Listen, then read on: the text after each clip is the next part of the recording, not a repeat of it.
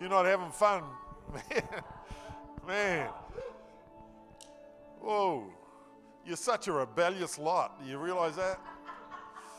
You're such a rebellious lot. You know how much the enemy is spending, how many trillions of dollars he's spending and has been spending, how the education system and the financial system and everything is working together to stop you guys doing this on a Sunday morning.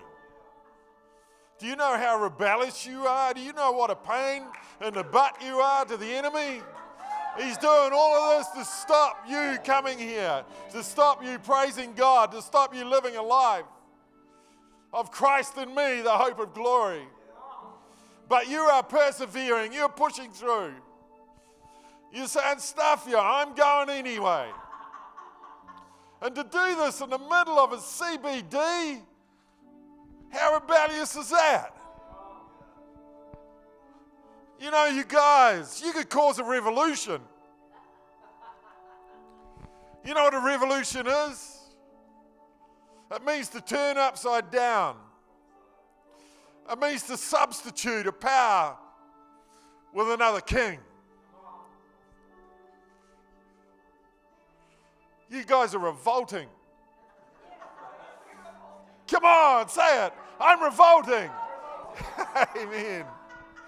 Woo-hoo! Oh, I love it. I love it. Oh, you guys, you worship guys, man. I've been trying to, what's different about these guys? What's different about you?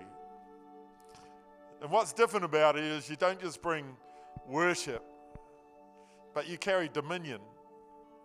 You carry dominion. You bring the frequency of dominion. What is the frequency of dominion? It's the frequency that brings substitution. It brings substitution from the kingdom of the earth to the kingdom of heaven. Yeah, it's what Adam and Eve were designed to walk in. You know, God says, I give you dominion. And you guys have taken that. Whether you're conscious of it or not, you've taken that and you explode it. You know, you change an atmosphere. When you guys let loose, when you just think you're playing music, but you're bringing dominion. And right here, you're bringing dominion into the center of the CBD of Nelson. It's so strategic. God is using you in amazing ways. He sent you to Greymouth to do the same, to change the atmosphere. And you're doing it. Hey, sis, you come out here. See this beautiful lady here? You need to treasure her. Why? Because of her whakapapa. God is doing something. She's a forerunner of that is to come.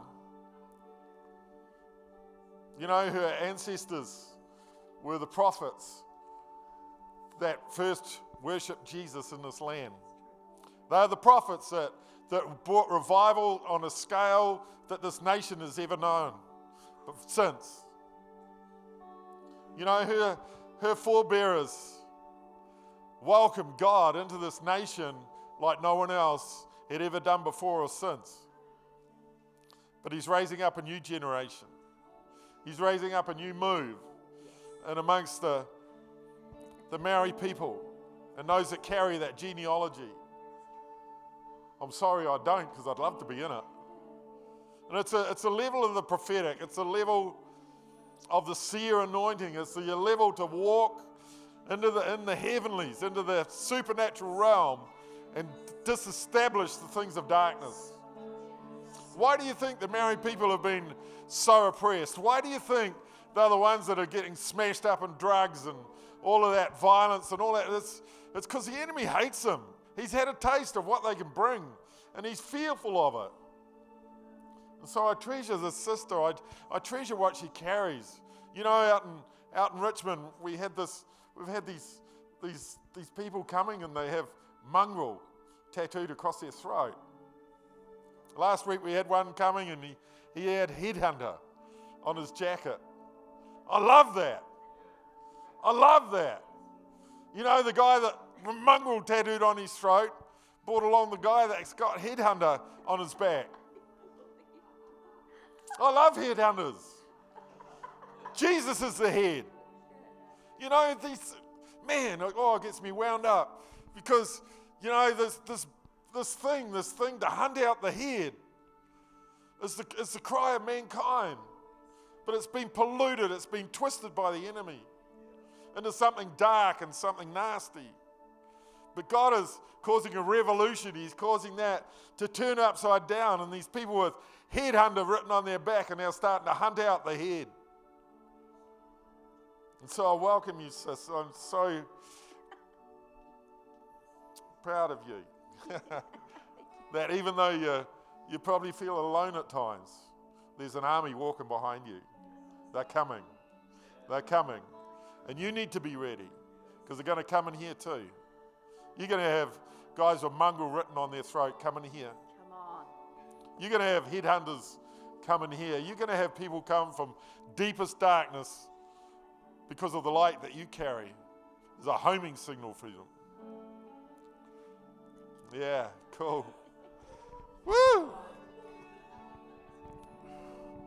Yeah, you know, in Isaiah 43, God says to Isaiah, he says, do not think of the former things.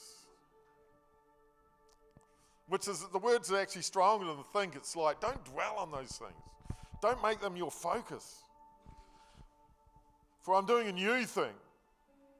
And then he says this, now it springs forth. Now it springs forth. You see, if you're always holding on to it doesn't matter how good it was in the past, God's taken us from glory to ever-increasing glory. You know, so yeah, the past was good. There's been some awesome things happening here. But this is a new season. This is a new season. This is a new day. This is a new walk. There's new things for you to encounter. There's new things for you to embrace. There's new things for you to receive. There's new levels of anointing for you to walk in. You know, the city needs to be saved. We're no longer growing our church. We're growing the kingdom. We're growing the kingdom while there's one soul in Nelson, in the region, that is not saved. We have failed. For God desires that all shall be saved.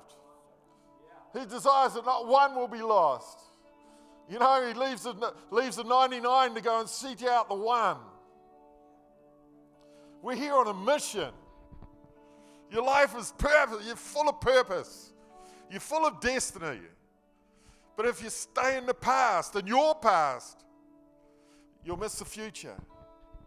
So I just encourage you, just do a shift.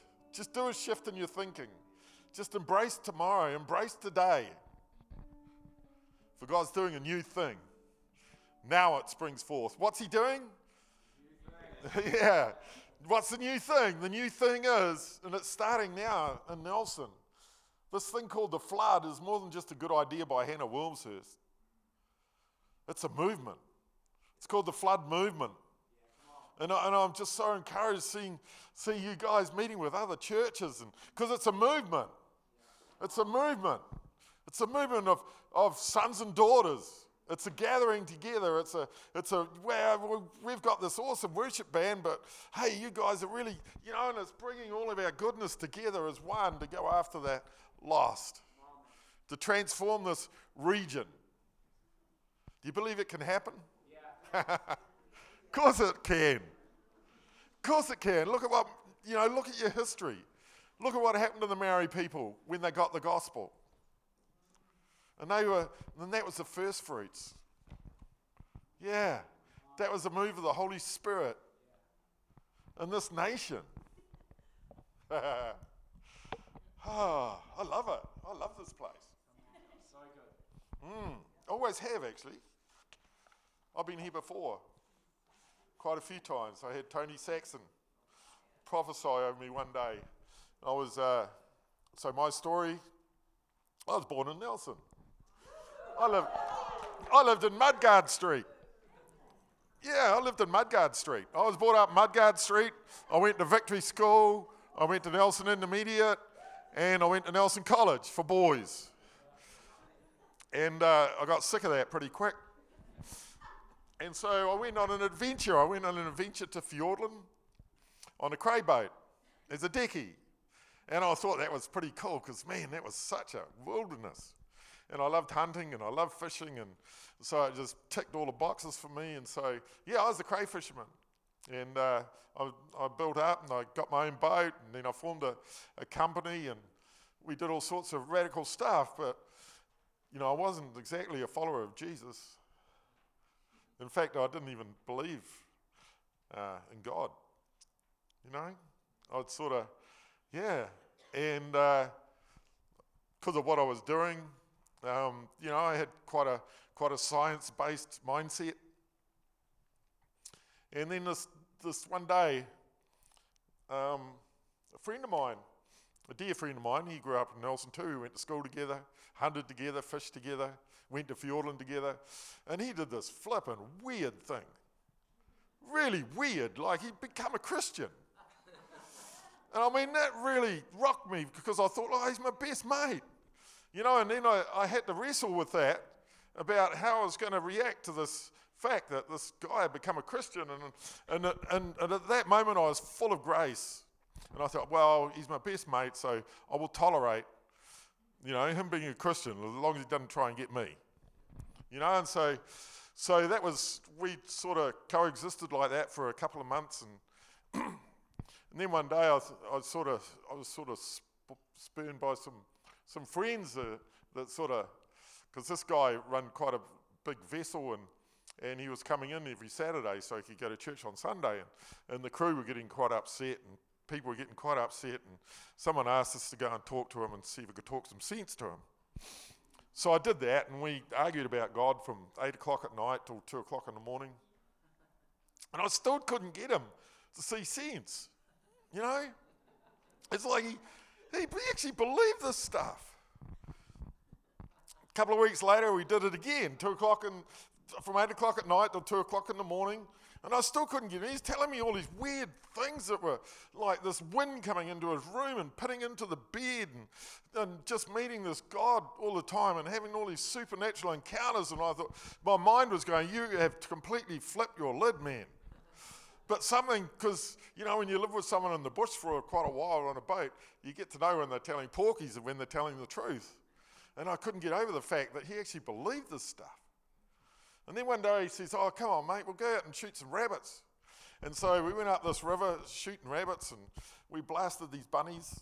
Sorry if you like bunnies. Yeah. And, they were pests. And, yeah. And then we were walking back, and I was just about back to the ute, and then this thought just came to my head, and I says, oh, mate, I says, funny thing, since I've been talking to you, you know, about this God stuff. I says, when I was a little kid, I can remember talking to Jesus in my head, but now for some reason I seem to find myself talking to God, and that was all the invitation he needed. You know, and right there and then, I was baptized in his love. As a complete unbeliever, as someone who was trying to convince my friend who had become a Christian that he was wrong and try to get him back to the dark side, right at that moment, and in that moment, God decided that I needed love. You know, and these waves of love just kept coming through, and my friend was walking beside me, because you don't talk when you're close mates, all right? It's all telepathy. And we're walking, and he says, oh, this is amazing anointing. And I remember because he talked about this thing called the anointing when we were arguing about God. And I said, is that what this is? And he goes, yeah. And that was all we said. Yeah, I know, what an evangelist. Yeah, so that was the beginning of my journey, and it is a journey, because all of this up here had to change. When you get, you know, actual experience that overrides education. And and so me and God, we've been having a wonderful journey, like all of you. I've been gutted and rebuilt, and you know, and then I ended up pastoring the Fiordland New Life Church, and then God took me to India. I've been going to India for 15 years, Pakistan for 5, and just built a bit of an underground church over there, and it's been such an adventure, And then he said, go to Nelson. And I thought, okay. And so Fiona and I moved up here last February, and we've been having fun with the Richmond crew, and Jono and Vanessa, an awesome team, and I met this rebel here. This guy's so rebellious, you know. I met him in a tower. We took our youth through from Te Anau, and they had a meeting there, and he's teaching on the prophetic, and I was so impressed, bro. And just what you brought, and and the way you taught it, and it was so good. I got saved again, and yes, I've always loved what you carry, Alistair. I talk about you constantly. Just such a beautiful, humble. Humility is one of the real signs of an actual fivefold. There's lots of pretenders around, but humility is one of the signs of someone that's actually walking in a fivefold ministry. And so, yeah, bless you, bro. So that was my preamble. It just helps, when you first come in, that you tell a bit about yourself so that people get a bit of an understanding of what sort of weirdo you are. And so I really wanted to hit a real big one this morning in my first thing. It's always like, it's this temptation, when you're a visiting speaker. It's like, what can I bring? We'll have this big, everyone will be on the floor, and there'll be this massive anointing, and everyone will put my name up in lights, and we'll forget it, because that's not me. I just love Jesus. So I want to confront one of life's big questions this morning. This is a big one. What is God really like? What is he like? What's his character? What's his personality? Because I tell you what, you go and ask 100 Christians that question, and you probably get 100 different answers. And this is because we all wear these coloured glasses. If you got green glasses on, you're looking through green glasses, and everything's going to look really green, right? If you wear yellow glasses, I wear these yellow glasses now for driving, especially at night, and everything looks yellow. And so depending on your mindset, your image of God, as you look through that, that's how you start to look at everything that he's doing and everything that he is. It's because of these coloured glasses. You might talk to someone and they'll go, oh, God's green. Yeah, he's definitely green. And then you go and talk to someone, what's God like? Oh, he's blue. God's just so blue. And then you go and talk to someone, oh no, that person was an absolute idiot. Everyone knows that God's red. There's so many arguments over the years, eh? Think about it. So many arguments over the years. Church splits, family splits, wars even. People even abandoning God and church over this one question. The 9/11 guys, they thought God wanted them to fly into a building full of people.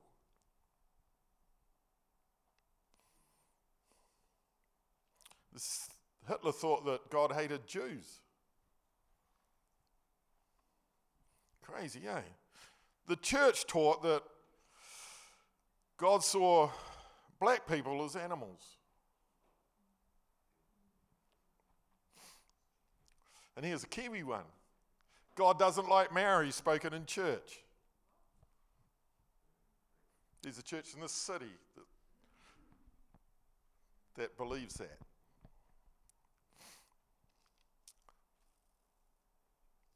There's just so many gods. So many gods. Gods that are created in our image. So how can you spot the genuine from the fake? You see, our image of God is how we see what he is doing. It's how we hear what he is saying. How we interpret visions and dreams and understand the Bible. It's all done through your God glasses. So my question this morning, who is your God? I came to believe that God was an ogre. God was not very nice, if he even existed. That's why I steered clear of him for so long. My old God was angry. He was judgmental. He was ruthless. He was a killer, a dictator, and a tyrant. Meeting him that day fixed all that. Meeting him that day gave me a new understanding that God is liquid love. But even these new glasses that I was wearing were still coloured. I was still seeing through these blinking coloured glasses. I began journeying to know him more, but still no model. We can say, I used to think my first pastor was like Jesus, and I thought, wow, if only I could be like him. But there's no perfect image of God in a man. I'm still looking through those darn glasses. I mean, God is so huge. Have you ever thought about him? Man, this is what you try to go, no God. Well, flip. He holds the whole universe between his pinky and his thumb. He fills all things with himself. He was and he is and he will be, He's eternal. He's outside of time. He created time. Have you thought how massive he is? Far out. It's like trying to think, as a kid I used to think, this is infinity, that it just goes on and on. And there must be a point, so you try to do this brain exercise to get to and then you think you're at the end and then there's this whole new horizon. God's like that. It's like he's indescribable.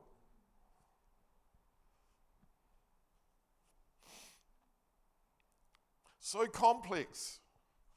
What is he like? You need to know, because there's people out there going to ask you that question.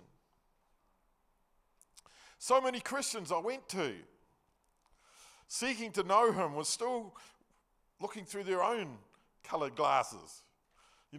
God is green. No, he's red. No, that person's a heretic.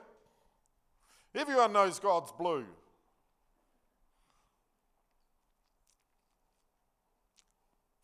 Do you want a perfect image of God for yourself? Come on. No glasses. Pure and perfect. This is the foundation of everything you do in Christ, or will do in Christ. This is the foundation. How you interpret Scripture, how you relate to others, how you walk out your born-again identity, intimacy with God, your hope, your future, everything starts at this one point. What is he really like? What is the Father like? Some of you hear that word Father. May bring up in your mind an image. That image may be dominated by your earthly father. And his image of father was his earthly father. If you had a wounded dad who was living out of his woundedness from his wounded dad, that father image won't be that great. That God is then your Father. Our Father who art in heaven.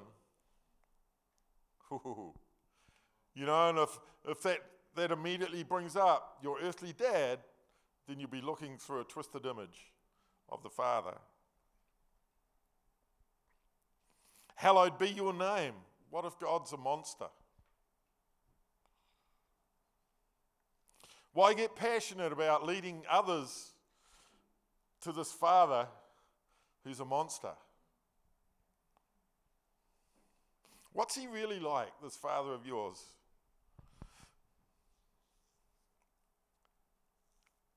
We have this thing in the church called theology. It gets interpreted all sorts of crazy ways. So I'm going to make it real simple for you. It's the Greek word, theology. The first word's theo, which means the divine or divinity. Ology means the study of. So theology is the study of God. And theology is looking to answer this question. Who is he? What's he like? Who's your daddy? Okay. Now I got you warmed up. Let's go into perfect theology. Perfect theology. See, Philip, the disciple Philip, he had your question, he had my question. Now think about this, Philip had been with Jesus for quite a while, hanging out. He'd been one of the disciples. He'd seen him walk on water. He'd seen him heal the sick. He'd seen him raise the dead. They'd sat down and eaten together and parked up, and they'd done life together. And then they got to this point where Philip, Jesus is sitting down with these cobbers, and then Philip comes up with this deep question. This question in the heart of all mankind. This has been man's question since Adam. What is the Father really like? It's recorded in John 14, verse 8. Lord, show us the Father. Show us the Father. Cause us to see the Father. That's all we ask. Wow, think about that.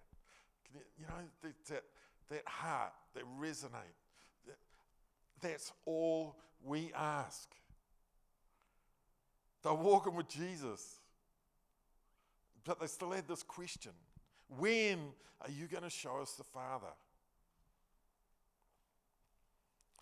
That's all we ask. Then we shall be satisfied. Wow, can you hear the cry of mankind in that? And Philip's question, is this your heart's cry?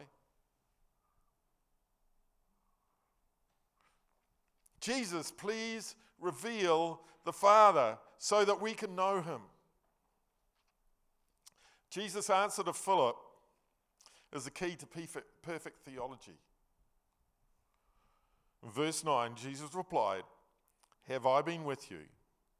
Have I been with all of you for so long a time, and you do not recognize and know me yet? Philip, anyone who has seen me has seen the Father. How can you say then, show us the Father? You see Jesus, you see the Father. Jesus is your perfect theology. John 17:26, I have made your name, in the Hebrew understanding that means your character. I have made your name known to them and revealed your character in your very self, and I will continue to make you known, that the love that you bestowed upon me may be in them, felt in their hearts, and that I myself may be in them. Whoa.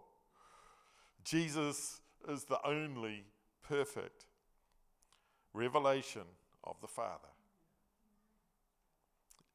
Anything else is error. Hebrews 1:3, he, Jesus, is the sole expression of the glory of God. The glory of God is his personality. It's who he is. The light being, the outraying or the radiance of the divine, and he is the perfect imprint and very image of God's nature. Oh, you got it? You see Jesus, you see the Father. Jesus and the Father are one. See, I thought Father was a grumpy old dude, sitting up in a cloud with lightning bolts coming out of his fingers. Jesus was a cool dude. I could sort of relate to Jesus. He was a cool dude, a bit like a big brother. Holy Spirit was a sort of mystical, touchy dude. You know, he was really touchy and sort of fretful and invisible, which makes it hard. Yeah. Then my eureka moment, you know, the Father is just like Jesus. Jesus is just like the Father. The Father's character, his personality, Father God is exactly the same as Jesus.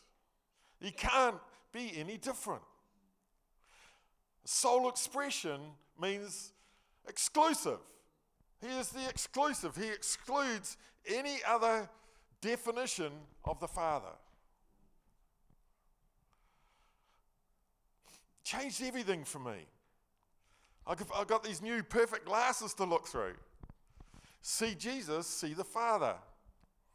The Father, you know, some people say this. Oh, you know, I've been in churches for a while, and you hear, like this judgmental Father that's put out. You know, you're a dirty, rotten sinner. Go burn in hell. Dirty, rotten sinner. The Father is judgmental. His whole thing is to mete out strict punishment for every wrong. Okay, let's test that, eh? Let's look through Jesus' glasses.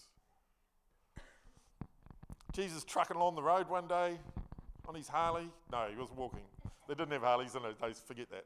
Okay, so he's with the boys, you know, and they walk along the road, and then there's this big commotion coming up the road, and here's these Pharisees and these Sadducees who were the you know, the definers of the law. That these guys have dedicated themselves to study of God and his law and implementing the law and living it out. And so they're dragging this poor woman along the road.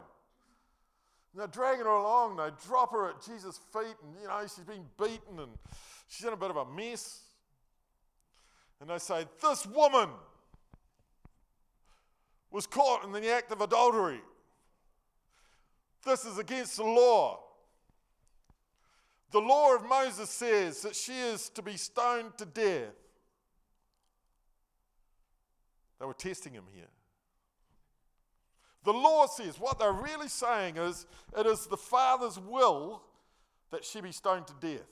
Right? The law was an expression of God's will as they understood it through their glasses. The law says, what they were saying is, God says that she is to be stoned to death. But what do you say?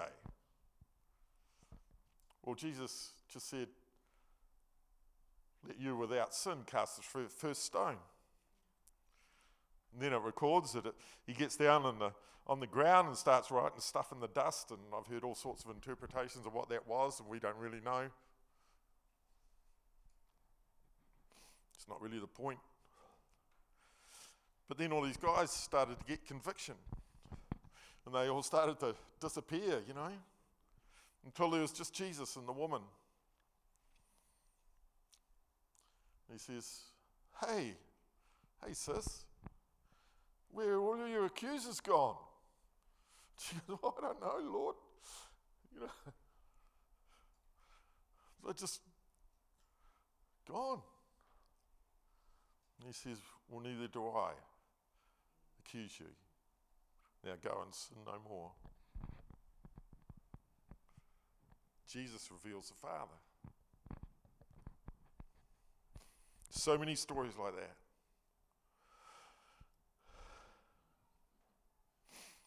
So I begin to read the Gospels again through the Jesus lens. The Matthew, Mark, Luke and John. I read the black. You know, you read the red, which is what Jesus said. I read the black, which you know, gives you a bit of the setting, some of the what was going on. And then I'd read something like that passage that talks about the woman caught in the act of adultery, and I'd put my Bible away and I'd just meditate it. meditate on it, when I was at work and just thinking. And then it was an awesome journey. It was like the Holy Spirit, who was our teacher, would then come and just start to unpack that whole thing. And some places you could smell the smells, and it was like you're really there. And I'd start asking Jesus these questions. Why did you do that? What did that thing that you just did there, or that thing that you just said there, that response that you had to whatever that circumstance was, why did you do that? And then the Holy Spirit would start speaking to me and teaching me, and through that I'd start to getting an understanding of Jesus' character. Because as a man thinks in his heart, so is he. What you see coming out reveals what's within. And so you start to understand his character. And when I had a full understanding of his character, then I'd translocate that to the Father. And that was a 2-year process for me. Just going, just staying in the Gospels, just reading, asking that question, what are you really like?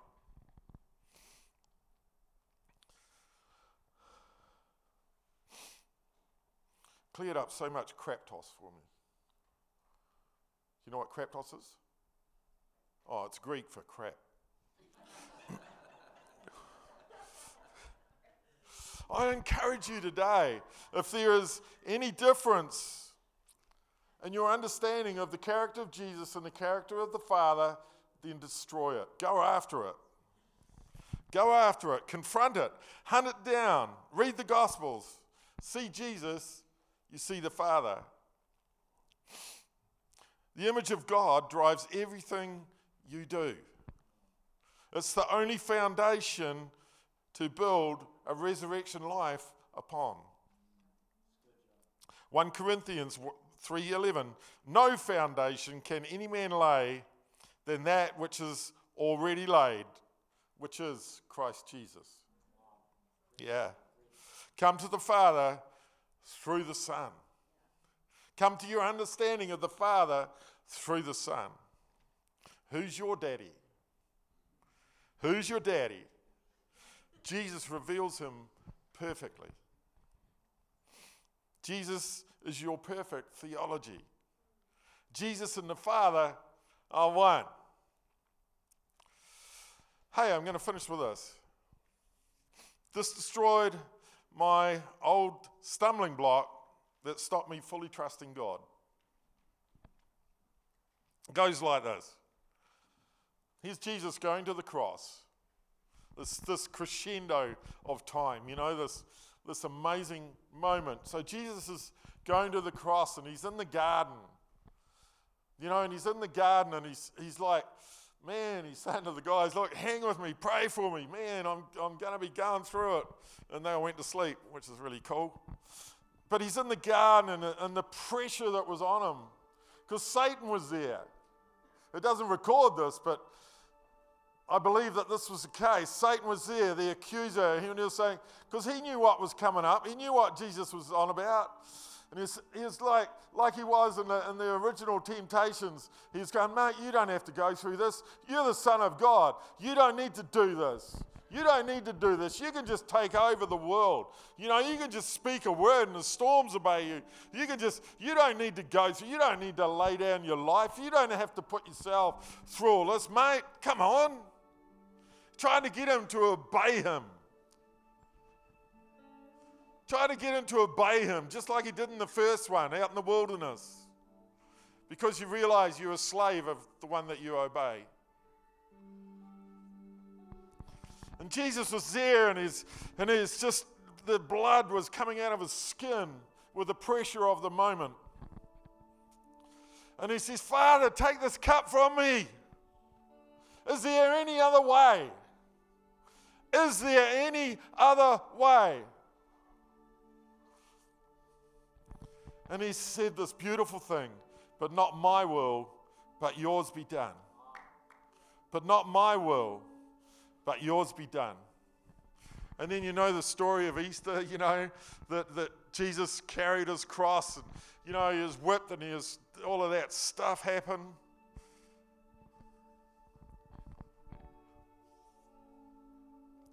And then they hung him on, they nailed his hands and his feet to this cross of wood, and they raised it up.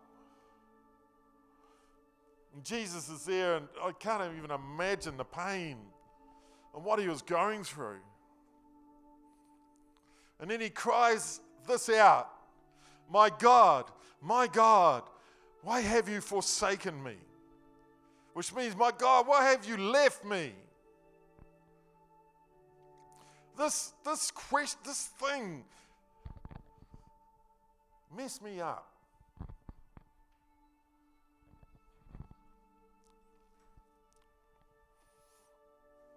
This was his beautiful son, his only son. And he's here, your will, not my will, but yours be done. Here he is, hanging on this cross.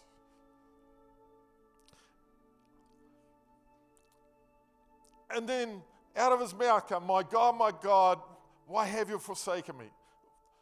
Father, why have you shot through and left me alone? Now, over the years, there's been this teaching, and I've had it, and I've preached it, that because of the weight of the sin of the world that come upon Jesus as he carried our sin and our shame, that the Father, who is holy, could not be with sin and shame, and so the Father removed himself from the Son. And in that moment, Jesus cried out, my God, why have you forsaken me? And that caused this thing in my heart, like, can I really trust you? Can I really trust you? When the going gets tough, when I sin, are you going to go, oh, yuck, like you did with Jesus? Are you going to shoot through?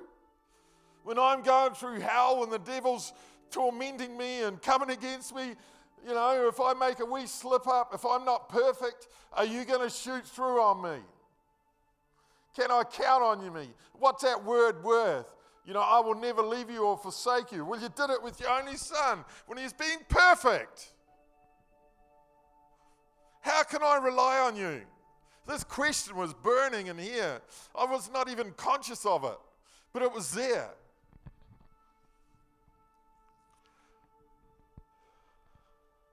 And then one day I got this. You see, Jesus was a Jew. Jesus was a Jewish rabbi.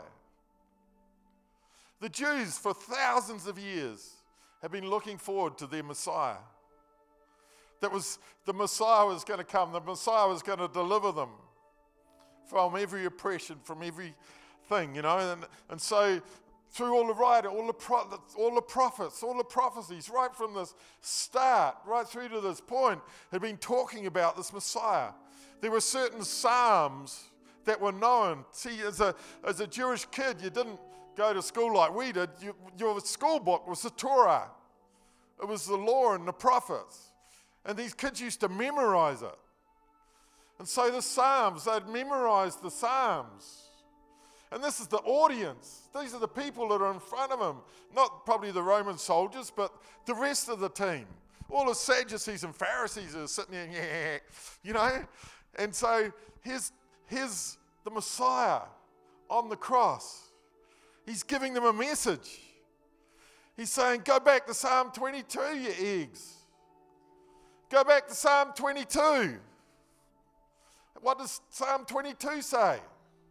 It starts with this. My God, why have you forsaken me? It finishes with, it is finished. Jesus was on the cross saying, guys, you've just done this to your Messiah. They all knew Psalm 22. They all knew how it started. They knew what it contained, every detail of his life. And here he was, their Messiah on the cross. It is no accident that Psalm 22 has been taken out of the Jewish scriptures. Because this fact that they crucified their Messiah, they can't even handle it. He was saying, I am your Messiah. God didn't leave Jesus on the cross. God was Jesus on the cross.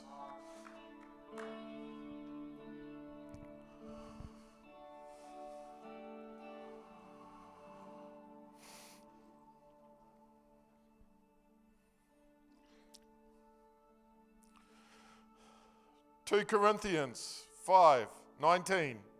It was God personally present in Christ Jesus, reconciling and restoring the world to favor with himself. God did not abandon Jesus on the cross. God was Jesus on the cross. If God had to separate himself from sinful men, then how did he hang out with a murderer like Moses? How did he hang out with a murderer and an adulterer called David? How did he come to me?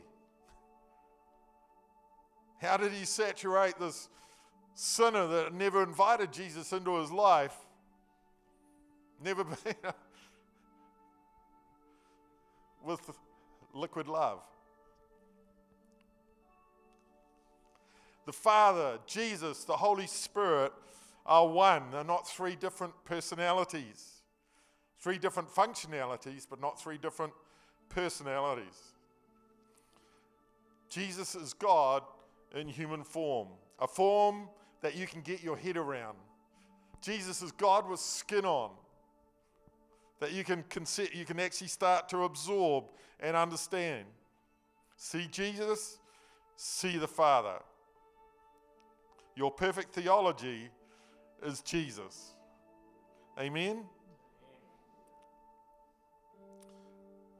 If God the Father, if you have a God the Father that's any different than Jesus the Son, then you need to repent, which means change the way that you think. And repenting on this is so good. It's so good. It's so freeing. It inspires a greater love for the Father. It removes doubt. It removes insecurity. It removes a wrong type of fear. Serving him, his ongoing mission to man here in Nelson, then becomes an expression of your love, not an expression of slavery, not of fearful obedience. Oh, if I don't do this, I'm going to get seared by a lightning bolt. That's another kingdom. A kingdom that is functioned by fear is a totally different kingdom, whose head is Satan. Kingdom of heaven is held together by love. Then there's this Hebrew word, yada, Y-A-D-A. Yada means intimate, experiential knowledge. That's the knowledge that comes through encountering God. Like with me, God the tyrant become a God of love through encounter. Who he really is. God the Father met me. He baptized me, a sinful unbeliever, in liquid love. And that encounter changed my God glasses. So seek encounter. God, it's so beautiful what was happening here this morning. It's like, we just get more and more in love with him. Fear not, for I am with you. Fear not, for I am with you. Can you trust God? Do you trust God? Look at the Son to see the Father. On the way to the cross, the Bible records that Jesus had 12 legions of angels at his command. We gloss over that bit. Just let me expand it for you a bit. 12 legions, a legion of Roman soldiers was 6,000. So Jesus had 12 times 6. For all you mathematicians, that's 72,000 angels at his command. Now, angels are not little Barbie dolls with wings on. They are massive. They are massive. If one come in here, he would have to bend down to stand in this room. I saw one day in India. He looked like Arnold Schwarzenegger in his prime.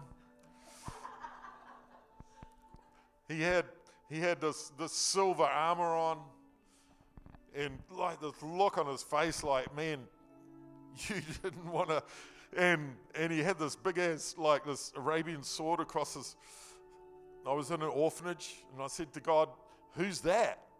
And he says, "Oh, that's my guardian angel I've put over the children." Jesus had 72,000.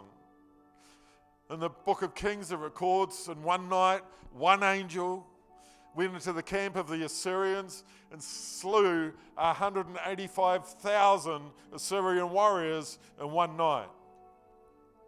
That's one angel. Jesus had 72,000 at his command when they were slapping him in the face, when they were spitting in his face, when they were ripping the skin off his back, when they were pulling out his beard, when they were putting a crown of thorns. 72,000 angels were getting very angry. 72,000 angels, the darling of heaven, was being tormented and abused by these weak little, puny little human things. 72,000 of them were getting very angry. If Jesus had just 1 second said, "I've had enough of this, get him," mankind would have been obliterated from the earth. But no, he took it all. He had a mission. That mission was you. Your freedom, your salvation, your relationship with the Father. And he did not relent for 1 second. He didn't give up for 1 second. He fully completed his mission for you. Didn't relent for a second with that much firepower at his fingertips. Can you trust him?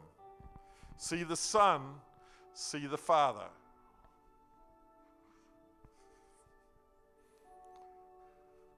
That's why, when you have this confidence in God, that's why when he says, "Yea, though you walk through the valley of the shadow of death, I will be with you."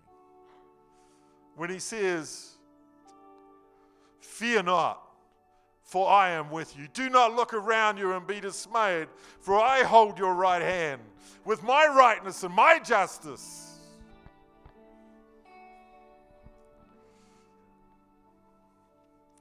When he says to you, "Don't freak out, we win."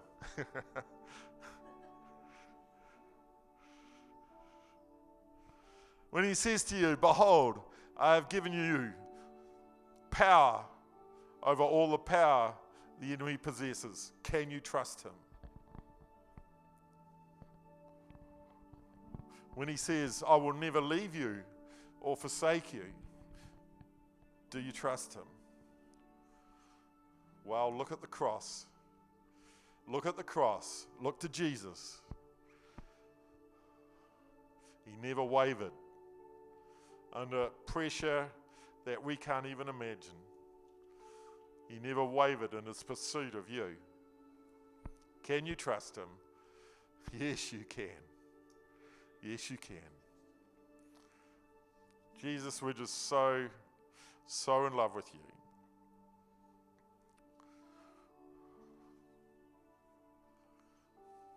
Because you are our Father with skin on, that we can look to, that we can embrace, that we can get our head around. Sorry, our puny brains are not capable of containing all of you in your glory, in your fullness. But we can see Jesus, the author and perfecter of our faith. We can see Jesus, that is the perfect image of the Father. We have perfect theology at our fingertips. And so, Lord, this morning I pray for everyone here, and not just in this building, but over this region. Lord, that there's a shift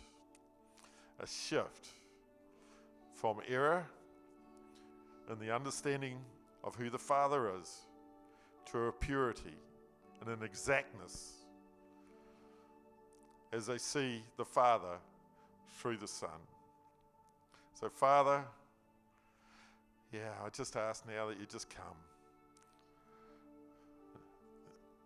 For everyone who's had a wrong image of you, everyone that's carrying father wounds from their earthly father, who is carrying a father wound from his earthly father, who is carrying a father wound from his earthly father, right back to Adam. Lord, we forgive our fathers, for they know not what they did. And we shift our understanding of Father from that broken model to the perfect model, Jesus Christ, the one who came out from the Father into the world. He says the same love for Father in John 17, the same love that you have for me, your only Son, you have for them. The same glory that you have given me, you have given them. May those words just sink and find a new root in these beautiful people's hearts. And may they go from this meeting today with new glasses on that perfectly see the Father.